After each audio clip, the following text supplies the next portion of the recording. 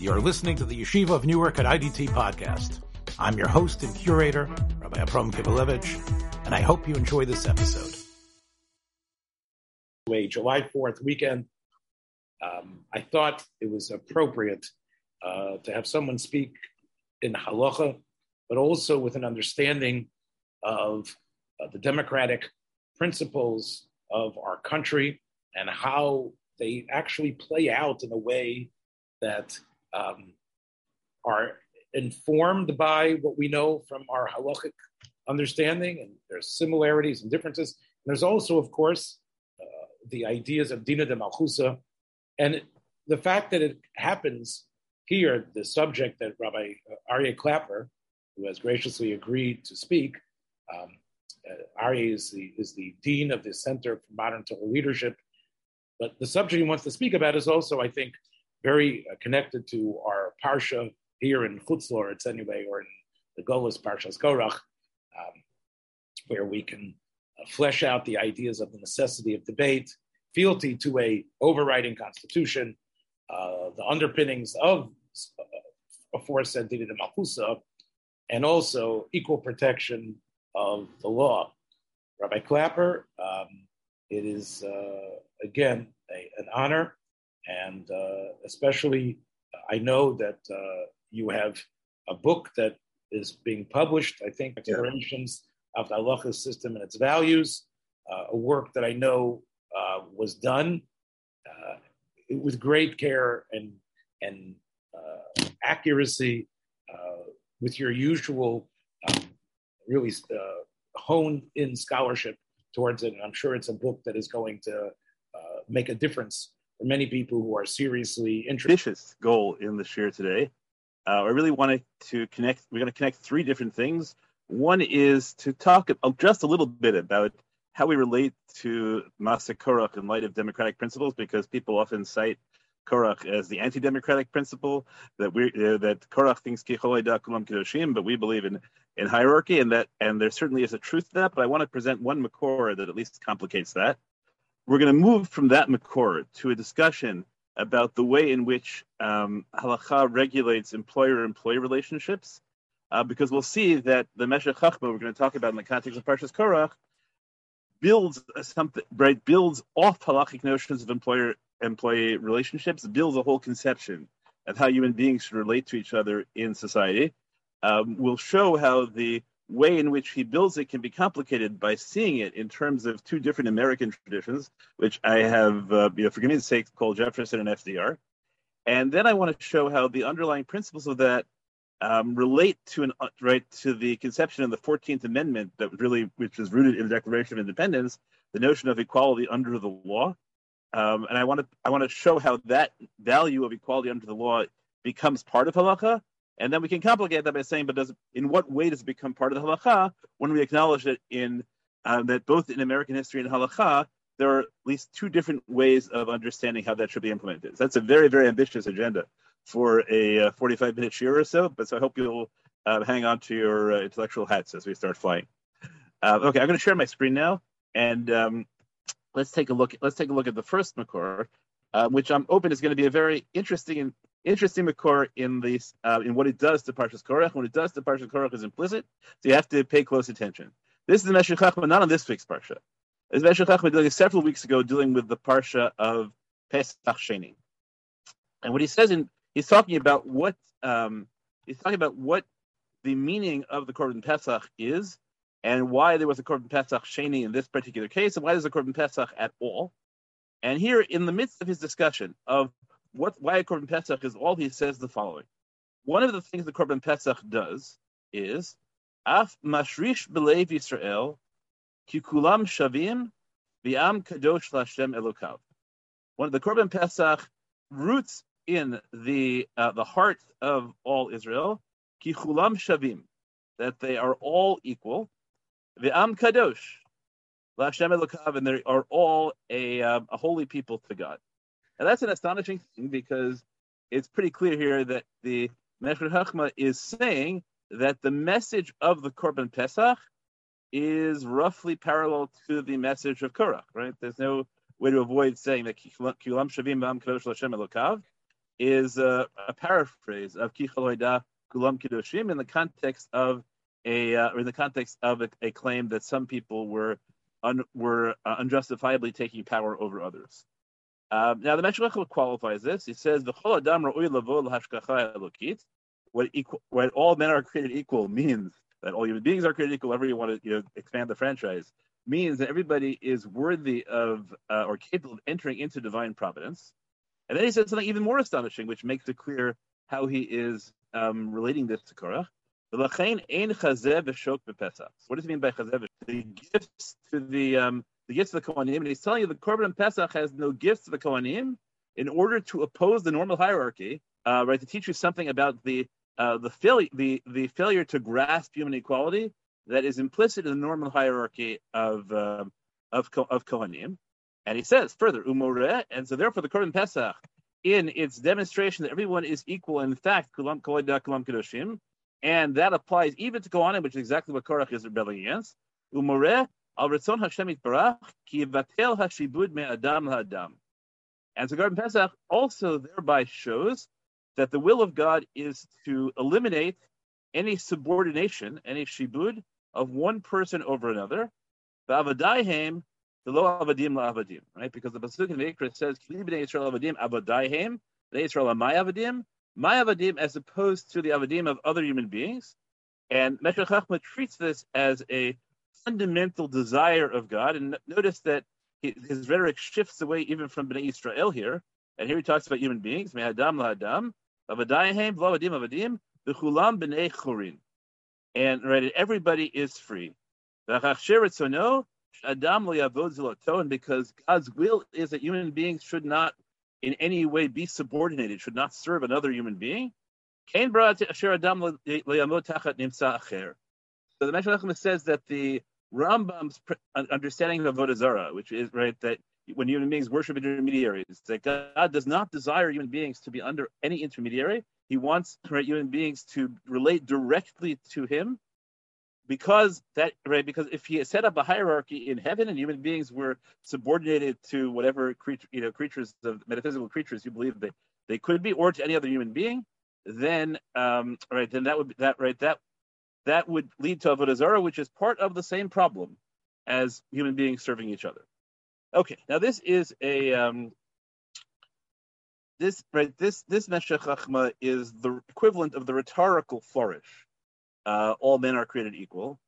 Right? It sets out an ideal, and we know that ideal is not going to be carried out fully in practice. That in fact the Torah at least allows for and possibly encourages, even mandates, the concept of a Jewish melech. In fact, in Parshat Korach, the Meshech Chochmah will tell you that there is some kind of intrinsic natural aspect to Shevet Levi that makes them fit for the kahuna, and one should not think, right, that the Shevet Levi earned the kahuna because of some kind of virtuous act. It's because of an intrinsic capacity. So we have to balance the rhetoric Meshech Chochmah uses here with all the rest of halakha, which sometimes accepts the reality of subordination and even endorses it. And yet, I think that to understand halakha, the way the Meshech Chochmah does, we have to acknowledge that he actually takes this rhetoric with enormous seriousness. He builds out the symbolism of the Korban Pesach. This is not a devil's advocate thing. It's right. He uses the Korban Pesach essentially to endorse the underlying claim of Korach and his rhetoric that we are against subordination.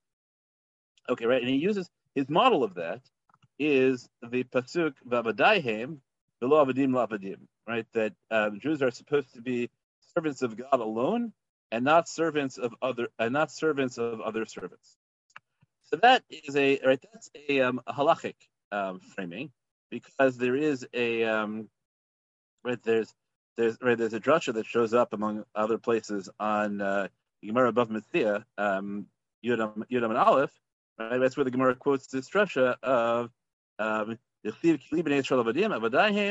Below avadim lavadim, right? Interesting question, not our purpose, whether the drasha is from the Kili B'nei Yisrael avadim, from Avadayim, or from the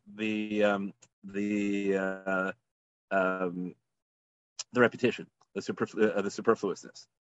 Okay, how do we understand the drush of Kli Yisrael Avadim Avadayhem Lamase? Right, because Lamase, Kli Yisrael Avadim Avadayhem is not a pasuk that is speaking about political order. It's not talking about the relationship of Jews to government officials or the way in which we should set up a government official. It's dealing with the context of labor relations. So, in the context of the Gemara in Bava Metzia, there's a machloket Rashi and Tosfot, and I want to read the Gemara the way I believe that Tosfot does. Gemara says the following: Rav Nachman and Rav Chisda, both of them said that if you acquire a lost object for somebody else, right, you attempt to pick up a lost object for somebody else, then your friend, right, you can't succeed in doing that. We don't allow you to do that. Why not? Because we view the lost object as potentially the property of everyone in the Jewish people, and so by picking up the lost object for one person, you are causing everybody else in the Jewish community to incur an opportunity cost. And we don't allow we don't allow constructive agency. When you make yourself someone's agent without their authorization, we don't allow that. We don't allow you to choose to serve one person's interest at the expense of other people unless you are explicitly authorized. Okay, then Rava challenges this and says, Rava says, how can you claim that's so? Because there is an example of somebody that was explicit. We have a bright that says explicitly that that you can pick up, at least one kind of person can pick up a lost object for a third party. So what's the example, right? So it says the findings of somebody who's working while on the job belong to themselves. What is that true? If the Balabayit said to them, Nachesh imi hayom adori imi hayom, but if the Balabayit just said to them, work with me today, Aseh imi melacha hayom, mitziato shel Balabayit, so then all the things found by the worker belong to the employer. And Rava says, well, that proves that third parties can pick up objects for somebody else because this employee can. So that problem, that problem, obviously, an employer-employee relationship is not one in which you choose to act as somebody else for somebody else. It's in which you are explicitly authorized. And so there's a dialogue of mutual incomprehension here between Rava and Rav Nachman, where Rav Nachman says, what are you talking about? Right? Shani poil, diadoki ad balabaitu, right? The employee is the extension of the employer's hands. That has nothing to do with third parties. And then Rava says to him, that's how can you claim that the poil is an extension of the balabayas? He can always back out of the contract. And Rav Nachman says, so what? He can back out of the contract, but he hasn't backed out of the contract, so he's just an extension of the employer. And it's like a dialogue. It's a dialogue of incomprehension. And then Rav Nachman adds something else. He says ki hadarbe, but when he backs out, tam achrinahu. That has nothing to do with our question of what the relationship between the employer and the employee is. That's because of the chsiv kli bnei Yisrael avadim avadayhem v'lo avadim la'avadim. So that's also like, who needs that, right? Rav Nachman explained Rav Nachman answered Rava's question beautifully. He said, right, look, you can tell me he can back out, but he hasn't backed out. So so while he is an employee, he's an extension of the balabayas. It's a really weird structured sugya. I want to point out that Tosfos has just an astonishing line at the end of it. Tosfos says, literally, it seems to me nonetheless, demikol makom, that nonetheless, mutar adam l'haskir atzmo. Despite this sugya, it is legal for people to hire themselves out as employees. Where Tosfos said, it sounds like Tosfos believes that the simple reading of the sugya, which right at the end he says, well, I don't think you have to go that far, but the simple reading of the sugya says Tosfos, is that any employment is the kind of subordination of one person to another that is against the spirit of Torah. I saw a question in the chat: does this apply to faceless corporations? And the answer, I think, is yes, because especially the way the Meshech Chochmah set it up for us, the problem is not the subordination to another human being.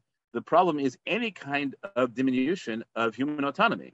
Right? So God doesn't allow human beings to be subordinate to celestial creatures either, kal v'chomer, to non-celestial corporations. And we'll have to figure out, right? Obviously, that's where we're going to be going at the very end, is to figure out how does this relate to subordination to a government. But the drift of the sugya is that Kilib Yisrael Avadim goes so far as to, right, in principle, as to ban employment. And if you read it that way, right, so Tosfos says it's mutter. If you read it that way, I think the proper way to read this sugya, according to Tosfos, is as follows. Yad poel ki yad balabayitu, right, is the same language we use for yad evet ki yad rabo. It's a claim that the relationship between employees and employers is the same as the relationship of an eved to an adon. And that we really strongly object to. The question is, what does it take to avoid that? So Rav Nachman says at the end, all it takes is you're not in eved ivri, which means that you have a realistic prospect of ending the contract on your own. And so long as you can end the contract on your own, so long as you can, so long as you can end the contract in midday, you're not an eved, and Kilib Yisrael Avadim is fine with that. All we need to avoid being an eved is you have to be free to leave. If any voluntary relationship is not avdut. And we could argue, so how does the Torah permit even eved ivri? And the answer is because even an eved ivri, in principle, can buy their way out of a contract. It's just they're paid in advance. And because they're paid in advance, they can't, in practice, they were paid in advance because they're desperate for money. According to the Rambam, it's usher to sell yourself unless you have absolutely no other means of obtaining support. So in practice, an eved ivri is an eved because they don't really have the option of leaving because they're not allowed to leave without paying back their initial price. There's a machloket achronim about whether somebody who hasn't signed the contract, specifically calling themselves an eved ivri, is allowed to leave a contract if they were paid in advance and can't repay it. But let's leave that issue aside for now. So that's the Rav Nachman's position. But along the way, we learn, especially according to Rava, that there are different categories of employment. There's an employee, Rava says, or the Breita here says, there's an employee who is told to do, is hired to do whatever the employer says. And that person, Rava thinks is enough of an eved that they can acquire things for somebody else. But somebody who's instructed, who gets to choose their own work, they're hired to do a specific task. So that person, nobody thinks that they can acquire lost things for a third party because they're not an eved. So I think that out of this sugya you get a hierarchy, which I think has enormous ethical significance for the way in which halakha and Jews should think about employment law. The first principle is that the less possible it is for you to leave the job on your own, the more like the kind of avdus the Torah dislikes it is, and that has implications. I used to give this shir to argue that we had to get rid of employer-based healthcare because employer-based healthcare is a way of keeping people in a job that they don't want to be in. And we could, and I think that there's lots of practical discussion to talk about how to balance this with the legitimate interest of employers in having their workers commit to staying because so that they'll invest in training them. So employees also have an interest in them. How you deal with issues like vested pensions, all those sorts of things like that. But the underlying moral principle is that halakha wants people to be free to work for themselves as opposed to others. Interesting machloket about whether that means halakha wants people to be free to work for themselves as opposed to others, or halakha wants them to be free to choose whom to work for. All right. Some achronim think that this principle only applies if you're leaving to be self-employed, and other people think it applies even if you are leaving for another job. And there's another machloket achronim about what happens if you're leaving not because you dislike the work conditions, but because you want more money. Is that also the kind of freedom that the Torah endorses? Right, those are all interesting questions, but tangential to us. And the second principle is that even within your job, halakha sees you as less a slave and therefore less in violation of the principle of Kilib Yisrael Avadim Avadaihem, the more autonomy you have about your task. So we should try, as a community, our goal is and individually, our goal is to try and give everyone the option of leaving employment at will, and of choosing their tasks within their existing employment, and all that has to be balanced with a plausible economic regime. But I will say that one of the ironies here is that Jewish institutions are often the least in consonance with this. when I worked for day schools, the standard day school teacher contract, which I'm told is still the case in many places, is that teachers are required to teach X number of periods and handle X administrative jobs and do whatever else the administrators may tell them to do without restriction. And I objected because I thought that's a slavery contract, right? That really, it. And then if you have schools in addition where they don't pay the faculty on time, then you can't leave because you're afraid they won't pay you if you leave now, even for the work you've already done. So too often Jewish institutions are not living up to this premise, and I think that it would be worthwhile to try and encourage that. Okay, that's one way of reading Kilei Bnei Yisrael Avadim Lavadim. But Rashi doesn't read it that way at all, and I want to point out that the Yerushalmi offers more variability in understanding what the principle of Kilei Bnei Yisrael Avadim means, and I think that we can look at that variation and yet still say, okay, the Meshech Chachma sets Kilei Bnei Yisrael Avadim up as a fundamental principle of the way in which human beings relate to each other, but maybe the Gemara in Bava Metzia is not controlling the pasuk Kilei Bnei Yisrael Avadim and the drasha from Avadai, the low Avad, right, and not human Avadim plays out, but it can be understood in multiple ways. So there's a machloket in Rav and Rav Yochanan about the principle Poel Yachol Lachzor Bo B'Chatzi Hayom, in which the Gemara, the Yerushalmi says that Rav says Kilei Bnei Yisrael Avadim means Ein Yisrael Konin Ze'etzeh. Ein Yisrael Konin Ze'etzeh, as we're going to understand that to mean. Well, let's wait one second. Rav Yochanan says no, Eved Ivri Hi Matnisin. So that's really puzzling, right? How can Rav Yochanan claim that this principle Poel Yachol Lachzor Bo is Eved Ivri? The whole point is we're trying to stop you from being an Eved Ivri, right? Avadai Heim V'Lavadim Lavadim. So that's really puzzling. The Gemara says the nafkamina is that according to Rav, Bein Poel Bein Balabayit Yachol Lachzor Bo.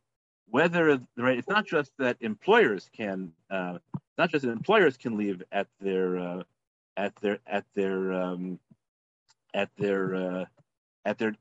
will, but not employees can leave at will, but employers can leave at will just as well. Right, which means Ein Yisrael Konin Ze'etzeh means that there simply are no binding employment contracts in Judaism. And that's the way Rav understands the Kilei Bnei Yisrael Avadim. Everybody has to be free, and that has massive economic implications if all contracts are by definition at will, and it may not be realistic. Rabbi Yochanan, on the other hand, says Poel Yachol Lachzor Bo V'lo Balabayit. Rabbi Yochanan says that a worker can withdraw, but employers are bound by contracts. Now, how does that come from Eved Ivri Hi Matnitin? So what emerges is that an Eved Ivri Eved Ivri can buy their way out of the contract, but the Adon of an Eved Ivri cannot say I simply give up my responsibilities. They certainly can't demand their money back, and probably this is also Machlokes Achronim, but I like the position that an employer doesn't even have the option of giving up their responsibilities to support the Eved Ivri's family. Right? That an Eved Ivri contract is binding on the employer, but not on the employee. And Rabbi Yochanan says, you know what we need to do when we say that Kilei Bnei Yisrael Avadim Lavadim Lavadim, the way in which that protects employees is not by saying our whole job is to protect the employees from being slaves, and then once they have their freedom, they do whatever they want. Rabbi Yochanan says we have to recognize that all employment, to some extent, is a situation of inequality, and because of the situation of inequality, therefore we have to intervene to protect the employee, just like we protect an Eved Ivri. And the halacha actually follows what I think is an even stronger position, which is that of the Marami Rottenberg. Rottenberg says that an Eved Ivri has fewer protections than an employee because he was over al the Eved Ivri, by selling himself, was over al Kilei Bnei Yisrael Avadim Lavadim Lavadim. But a Poel who has not violated Bnei Yisrael gets all the protections of an Eved Ivri plus. Right. So the Marami Rottenberg has allows for very strong halachic intervention to support the employee against the employer. For example, dealing with questions of what happens if the employee is sick, right? What happens if there are inflation? If inflation changes the cost of labor between the time that the employee committed and the time later, all sorts of issues. The Maram says that consistently we give employees all the advantages against employers, Yad Poel Al Yona, including but not limited to those of an Eved Ivri. Now that I think, right, the Maharam Rottenberg is very explicitly following Rabbi Yochanan, right, that Evet Ivri is a minimum standard of protection for employees, as opposed to Rav, who says that all we do is protect you from being held to specific performance. All we do is to make sure that, right, to make sure that nobody can enslave you and that you can leave the contract. But in practice, of course, Rav's position leaves employees very vulnerable. Many people have to take jobs that they would much rather not take because of economics. They may be forced by specific positions, economic inequality, unfair manipulations of the market, and the fundamental notion that if you have a non-unionized labor force, so you're negotiating as an individual against a corporation, which is an aggregate of capital, so there's going to be an enormous power imbalance, and therefore employees will be forced to accept contracts that are not truly reflective of their value of free will. So this, I want to argue, right? This vision, these two visions of what it means not to be an Eved, are fundamentally the machloket in the United States Supreme Court, or the strict United States Supreme Court, between the laissez-faire era from the late 1890s until the middle of the New Deal, as opposed to the New Deal era, and the shift between the laissez-faire era and the New Deal era, where it's famously called the switch in time that saved nine, right? Where one justice switched so that, I think it was Chief Justice Hughes, and would stop overruling all the New Deal things, right? That's fundamentally the same question. The laissez-faire people wrote that there is no reasonable ground for interfering with the liberty of person or the right of free contract by determining the hours of labor. Right? What they said was that what it means to be free is to have the right to enter into obligations. If the government restricts your capacity to enter into contracts, then you're not really free. You're subordinate to the government. And our job is just to create an equal legal playing field. And if the equal legal playing field nonetheless means that people have economic advantages or power advantages in other ways that lead some sides to be to come with what in a way which an objective observer might think one side has the advantage over the other, that's not our issue. Our issue is just to protect the freedom under the law, and that I think is the position of Rav. Right, all right, we ban slavery, but anything short of slavery, we uphold freedom of contract, as opposed to the New Deal, which said that the New Deal, which understood itself the justices understood themselves as going back to the pre-laissez-faire era, to an 1897 case. We pointed out the inequality in the footing of the parties. Right? We said that if the negotiation starts off with people, even though they are legally equal, but they're economically unequal, they have different kinds of power, then it is the job of government to intervene. And that, I think, is the position of Rav Yochanan, that we acknowledge inherent inequalities, and therefore, in any negotiation between employees and employers, we have a thumb on the scale in favor of the employee, because that's the way to get back to equality. Otherwise, we are just entrenching subordination. Now, this is a machloket between Rav and Rav Yochanan, and then it's a machloket, which now we showed it in the machloket in U.S. history in the Supreme Court. But I also want to point out is that it's also a machloket achronim. Very contemporary Haredi Dayan, Alav Shalom, I believe, Rav Avram Dov Levin, who was head of the Beit Din Lamanot in Yerushalayim.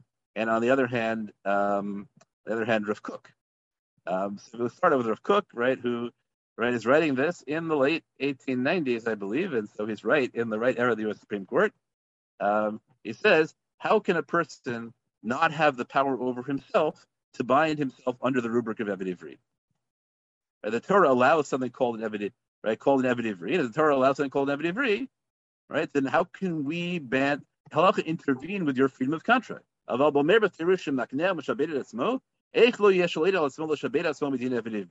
Kook says that if the Torah permits the category of Evet Ivri, therefore the Torah permits every other contract so long as it is freely entered into. Whereas Rav Dov Levin said no. Sometimes there's an inequality in the contract, and our job is to intervene, and he of course quotes the Maharam. Okay, so we have a we have a machloket, just playing it out. We have a machloket in Amoraim in the Yerushalmi. That happens to roughly parallel the machloket between in the two eras of the Supreme Court. And interestingly enough, during the laissez-faire era of the Supreme Court, there is a rabbinic figure of Rav Kook, and that's what's always talk of the dangers of being careful what you wish for in terms of modernity, because modernity, the progressive position is often not in one era is often not perceived as progressive. Later, and Rav Kook is particularly problematic in that area as to what constitutes progressive. So Rav Kook adopts the full laissez-faire notion that when the Torah says that we want people to be free and equal, what it means is we want them to have absolute freedom of contract, even if their choice under freedom of contract is to bind themselves into a contract that fully resembles slavery. Whereas the Ram Dov Levin says that no, it's the job of government to intervene when contracts show unfair standing of one party on the other. Okay, so I want to connect this to one further idea, and the one further idea is Dina Malchusa Dina, and I wanted to show you that there are positions that I find very powerful in halacha that connect the concept of equal protection of the laws, which again I'm rooting back in Meshech Chachma, and I think that Meshech Chachma connects equality with Kili B'nai Yisrael Avadim. It's against subordination, and subordination means that the law cannot entrench the power of one person over another. And that's what equal protection fundamentally comes to prevent, the subordination of one person to another under the rubric of legal power. So that notion obviously shows up. It shows up many times in Torah as a principle among Jews. Torah achat yeh le'ezrach v'lagera go b'tochem. Mishpat achat yeh lachem k'ger k'ezrach yeh. Chukah achat yeh lachem. Makal chukah achat yeh lachem. That's right. It's an ongoing principle. So I wanted to show you that two 20th century figures explicitly saw that as the notion of equal protection as a fundamental notion of Dina Malchuta Dina. All right, one of them is Rav Chaim Regensburg, who was the Av Beit Din of Chicago. Right, so he wrote, "Mikol ze nochachnu sheklal gadol hu b'mishpatim v'chukim sheb'dina shetzarich liyot shivyon muchlat ben kol hatoshavim ve'ezrachim." Right, that there has to be absolute equality amongst all the residents and citizens. All right, so he takes this not as a principle of halacha among Jews, but as a principle of political organization among human beings. All right, this is one of the. He says this is one of the essential characteristics of all chok umishpat. Okay, right, and a chok which lacks this characteristic is not a just chok, no chok tzedek. So that's an amazing claim, right? And he explicitly says that this is not a principle within halacha, but a principle about law. Okay, the same notion. The second person is Rabbi Ephraim Tischel Weinberger of Tel Aviv in a sefer called Samchut HaTzibur B'Bchirat Anshei HaMemshal or Halacha. Right, so he writes fundamentally the same thing, right? That Chok HaTorah hu neged yitzirat tchumim haflayot u'ma'amadim shonim ba'alei zchuyot yeter. The Torah is against the creation of boundaries, distinctions, discriminatory distinctions, and variant standings where some people have more rights than others. Chukah achat yeh lachem klal haTorahu. Right, that there should be This is the klal of the Torah, not dealing with Torah. Yotzefo shechukei hamalchut hamdina mechayvim et ezrachim. That the law, right, Dina Malchusa Dina applies only. Right, the laws of the government and the state obligate the citizens, v'yesh lahem tokef, and they have power. Rak im hem chukim demokratiyim. Only democracies have legal force under Dina Malchuta Dina, right? And if they're democratic, beli kol avdel kol shehi ben ezrach le'ezrach, without any distinction at all among citizens. And so I think that this is this principle is what the Meshech Chachma is talking about. And that what the argument is that labor law is just one instantiation of a fundamental Torah principle that human beings are not supposed to rule over each other, and therefore all organizations that distribute power among human beings have to do so in a way that creates complete inequality. So I have to talk about a couple of things to challenge this. One is, some person asked the question earlier, what about Yosef and Mitzrayim? So the answer is that Yosef's subordination of the Egyptians to Paro is a chait. And I argue that chait is fundamentally what the chait for which Yetziat Mitzrayim is a kapara. Shibud Mitzrayim is a kapara, right? Pretty straightforwardly. Yosef has many zechuyot, but in the end, Bnei Yisrael don't get to leave Eretz Yisrael. They don't leave Eretz Mitzrayim until they take. Right, Yosef doesn't get to leave Eretz Mitzrayim until Bnei Yisrael redeemed.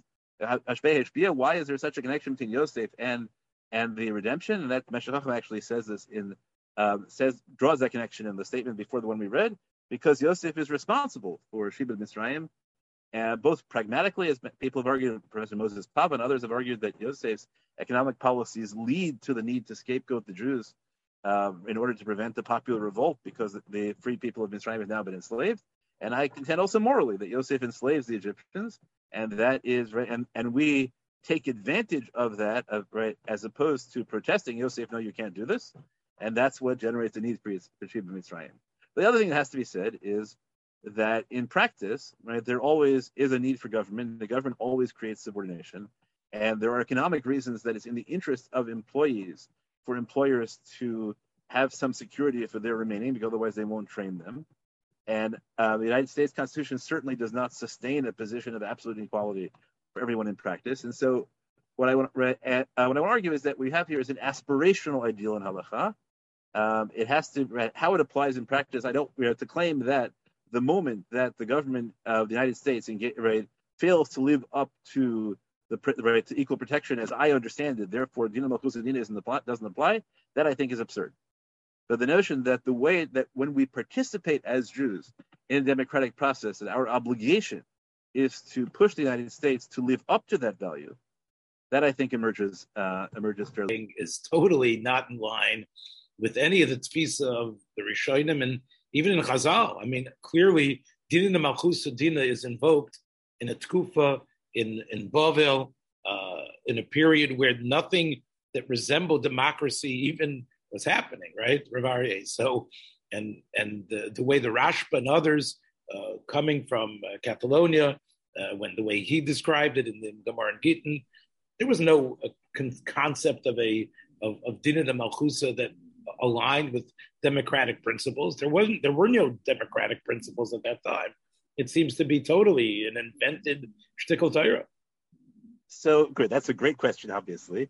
And here's how I want to begin thinking about it, because obviously he's aware of this also. Of course. And that was not quite true that democracy is, democracy obviously existed in Athens. I understand. And our notion of divine right of kings is also not accurate at all in Europe, right? Europe, the king is largely sustained only by popular. If the king loses popular support, there's a right of rebellion in most European history. It's France that invents divine right of king. But let's acknowledge the form of government in most European states in which Jews lived was not democratic, and nonetheless, it seems that we came to terms with supporting the state as opposed to anarchy. And we also point out that the Rishonim who talk about the issue explicitly, right? So people say maybe the Rashbam sounds like he's democratic, but the Ran sounds like he's totalitarian. Here's I think the broader answer. Every theory, I think Rav Asher Weiss shows this in his essay on Dina Malchus Dina. Every theory in halacha of what justifies state power fundamentally is the consent of the governed. You have different theories about what generates the consent of the government. In some cases, you have what I would call a Hobbesian notion, that what generates the consent of the government is the belief that you have to transfer all power to a Leviathan state in order to prevent people from killing each other. But Hobbes also argues that what generates the authority of the Leviathan state is the consent of the governed. And you have Rousseauian visions, right, where the consent of the governed is granted by, or Lockean visions, where it's granted by a social contract, because you can do things together and it's not just out of fear. But what I think Rav Asher Weiss shows is that the fundamental theory of halacha is consent to the government. Now, what has happened is, in large measure, this is because of the United States, is that we have come, right? Everyone understood also that democracy was a better way of obtaining the consent of the governed than absolute monarchy. But before the United States, people thought that democracy was impractical. You couldn't actually have it. And therefore, if democracy is impossible, so then Ilmoli Marash Shel Malchus, you go back to that. When the United States demonstrates that democracy is possible in England, right? Let's not be so America-centric, right? As the Western world progresses in a way which demonstrates that democracy is practical, so since halakha argues that the legitimacy of a state depends on the consent of the governed, so now obviously, right, it turns out we were wrong, or maybe we were right in that era, right? There's a debate going on, right, because of the Arab Spring and other issues, right, that maybe democracy is only possible in certain kinds of conditions. And so maybe, maybe there still are parts of the world where democracy is impossible. But I think what Rabbi Weinberger and Rabbi Regensburg, and again, really Rav Asher Weiss shows this clearly, he just doesn't have the rhetoric as powerfully in this way, is that halakha has a fundamental commitment to consent of the governed, because failing consent of the governed, what you have is slavery. And you try and get, just like in employment law, you try and get as close to it as possible, but you have to account for economic realities. So in politics, you get as close to it as possible, but you have to account for the political realities. Again, I'm a little more comfortable with saying that Malchus itself has undergone some sort of hispachtus. Clearly, again, we can argue whether the Athenian ideal of democracy was ever aspired to in any of the places that the Rishonim speak about Dina de Malchusa. I don't believe it was, but it's possible that you could say that since Bisman Hazeh, there's a hakara of all governments that this is the ideal, and that becomes, then anything else is called Chamsona de Malchus, right? You could say that. Because ultimately, these principles are man-made of what the Dinam de Malchusa should be. I mean, either you have the Torah's model of Dina de Malchusa, and then you have what the Torah allows, like in the Psukim and Shmuel, for a melech to do, which is not democracy, right? It's not a democratic situation, and Dina HaMelech, etc. And saying, if that's done outside of Torah in some other nation, we have to accept it because of Dina de Malchusa. Or the word Malchusa doesn't really mean the way the Torah described it, but in terms of what Malchus has become to be, and it's an which we might be agreeing, and some which might not. So I want to clarify. And one is obviously Dina Malchusa. Dina is just a term of art, right? Dina Malchusa doesn't actually mean obedience to the government. Dina Malchusa means the government has the right to enforce coinage. So we shouldn't be so mocked on the language, because it's right, because the language halachically is much narrower, right, than what we're talking about, which is the obligation to be a good citizen. Dina Malchusa never obligates being a good citizen at all. But whatever the halachic term of that obligation is, I don't think it's just human. That's I'm trying to argue more than that. So we're talking about the concept of melech. So I have a different share, right? We can bring you back at some point that where I accept the Maratz Chayes and Roshal Yisraeli's notion that the power, right, that if you read the Torah, the melech has no necessary power. The melech can be a figurehead in the British constitutional sense, and the powers of the melech, but the melech can have as much power as the people grant to the king via social contract. And the Maratz Chayes locates the social contract as the Roshal Yisraeli in the moment where the people tell Yehoshua, Kol Ish Asher Yamre et Picha Yumat, but there's no reason that we can't renegotiate that for the Melech HaMashiach. So I don't think the Torah in any way mandates a specific form of government. Right, the use of Malchus is a purely symbolic category. So the question is, of course, right, because of Ilmali Marash Shel Malchus, you have, right, it's almost always better to support the existing government. 1 second, but the incidents in Nevi'im that the Maratz Chayes bases his whole Sefer Eila Nevi'im on, at least the beginning of that Sefer, uses the topics are based on what the evidence of people like Shaul and Shmuel, Shaul and David did, right? And when David kills, the messenger who tells him about Shaul's death, right? All of this is considered. He's killed him b'dinei Amelech, right? We find Chazal talking about using the the Maras Chayes believes that the Jewish people of the time, right, elected a dictator the way they did in Athens in moments of crisis, right? It doesn't mean that he thinks it was a good idea to do that. He thinks that the king was not acting illegally when he did that because the king was acting within the powers granted by the people. So when Shmuel gives the people the coming attractions, the right. nightmare of the coming attractions of what a melech is, it's not divinely inspired that this is what a melech's koach is. Well, so that's a machlokes in the Gemara already, right? Whether Shmuel is warning them, and if he's right. But I think the simple shot is that Shmuel is telling him it doesn't matter what regulations you think you're making about the kings. Kings always right. Unless you set up a system which actually holds the king accountable to law, the king will do whatever he wants. I think it's pashut pshat, but there's a machlokes achronim about that. There is a position that says that is actually the powers of the king deraisa, but that's not the pashut pshat, not the way we paskin. I don't believe. Whatever psak means on the Hilchos of the Mashiach. I think this issue was addressed because when the powers of the state were set up, right? What should the powers of the state of Israel be? On the theory that Rav Kook says the powers of the Malchus, right? Which I think everyone basically accepted that the powers of the Malchus devolve on the people in the absence of Malchus. And I think that the correct theory that came out was that you have an obligation that you give the government whatever powers you think are necessary for the government to carry out its purpose, and you shouldn't give it more. The only thing I'm adding is that you could argue, and this is what I think you were saying, that we are indifferent to the mode of government, and all that matters is effectiveness at preventing people from killing each other, making the trains run on time, right, allowing people to walk into random cities without being raped by the entire population, right? That's what a melech is for. I want to argue that that's not so. While it's true that we don't deny, as opposed to Rabbi Regensburg's extreme rhetoric, that a government has no force if it doesn't live up to equal protection. I think it says we have a very strong values bias towards it. Now I want to add one more thing that I think is very important, that we have treated Dina Malchus Dina in large measure as a way in which, right, what governments should we accept as Jews in their treatment of us? Now, that is totally different in the United States now and in all the Western world, where the question is not, right, what governments should we accept as legitimate, but granted that we have the only choice we have is whether to accept them or not, as opposed to what government should we requires Jews be treated the same as everyone else, and there you have people who resist and say, no, we actually don't want to be integrated into that society.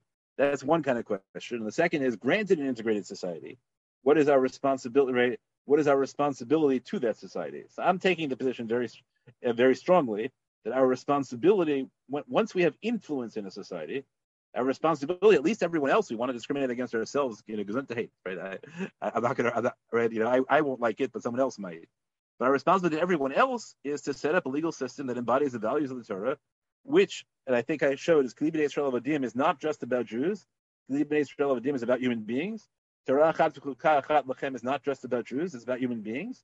And we've had the luxury, or suffered for several millennia, where we were not part of the conversation of what the government system should be. The only issue was how we should react to it. But now, in two different contexts, in the state of Israel as a majority, and the United States as a fully enfranchised minority, we can ask the question of what system should we contribute to building? And my answer is we should contribute to building a system that embodies Torah Achat V'Chukah Achat Yelachem, and understands that part of that is Kli B'nai Yisrael Avadim. Just one last point. There's the famous piece of the Netziv in the Hamak Sheila, where he explains the reason why the Melech has the power to, without Bezdin, or basically to squash any sort of rebellion or any sort of merida by him, because he says that it has a din of roidev. In other words, the principle was that if we do allow everyone to protest and to argue, to fulminate against what the laws are and the way the king wants to do it, we're not going to be able to have a functioning system. And therefore, the Melech kills him, because if he keeps on talking, everybody is going to suffer and the system is going to break down. So on one hand, Netziv wrote this again, as we know, in the mid 19th century. But his idea was that the Melech operates because otherwise you're going to have anarchy. Now, going back to what we were talking about today, it wouldn't be true because because now there is a system in place for protest, for issues to be raised, and for the government to still be to function not only nominally but effectively. So you wouldn't necessarily have that halacha to be able to say, okay, the din melech is based on the din melech to basically obviate normal halachas, because otherwise it's, as you say, he's every person who raises his voice is a roidif of the cow. How would you respond to that? I think again, I'm not the Netziv. I have to know when he wrote that. It's more likely early 20th century than mid 19th. But he wrote it in the Shiltas, which was printed in the latter part of the 19th century, 1860 something, 1870. That early interest. The Netziv reads Migdal Bavel as an anti-Bolshevik. I understand from the Hamik Dover and Parshas Noach. So I understand that that it was a legitimate political position, to see democracy as a threat of crazy people, and really they weren't seeing democracy in the notion of capitalist democracy. It didn't occur, right? They were talking about democracy in the communist sense, right? That those issues were inextricably linked to them, as many people thought. As opposed to having some kind of elite barrier. I think that was in its political judgment. I'm not, rejecting the possibility that there aren't still areas where that's true, right? We have lessons that we learned from United States interventions to try and create democracy in various places and figure out why they failed or not. All I'm saying is, I might have my position, but those are political disputes. The question I'm asking, there's a moth here. The question I'm asking is, or contending is, that granted the possibility of a genuine democracy, does the Torah prefer that? And therefore, when the question is, what form of government should we create, what should we engage in? The answer is, obviously, you shouldn't push for democracy if the result is going to be anarchy. Everyone's going to die, right? That's a bad principle. But it's reasonable for us to say, look, you know what? We know a lot more about the practicality of democracy. That's what we say. Right? We know a lot more about the practicality of large-scale democracy now than we did 200 years ago, or even 100 years ago. And therefore, there's really very little excuse, right? Because our push has to be towards equal protection, towards K'li B'nai Yisrael Avadim, and that should be what motivates us when we set up the system within whatever we think are the practical things. If we think the consequence of excessive democracy is massacres, great. But if we think the consequence of democracy is that we lose some kind of privilege, then no, right? We're not allowed, right? Or even forget us, right? That Group A will have privilege over Group B, as opposed to being treated equally by the laws. I don't see how we could, right? Or at least the argument I'm making, the chain of the tradition that I am setting out would argue that no, that's the violation of your obligation to Torah ethics.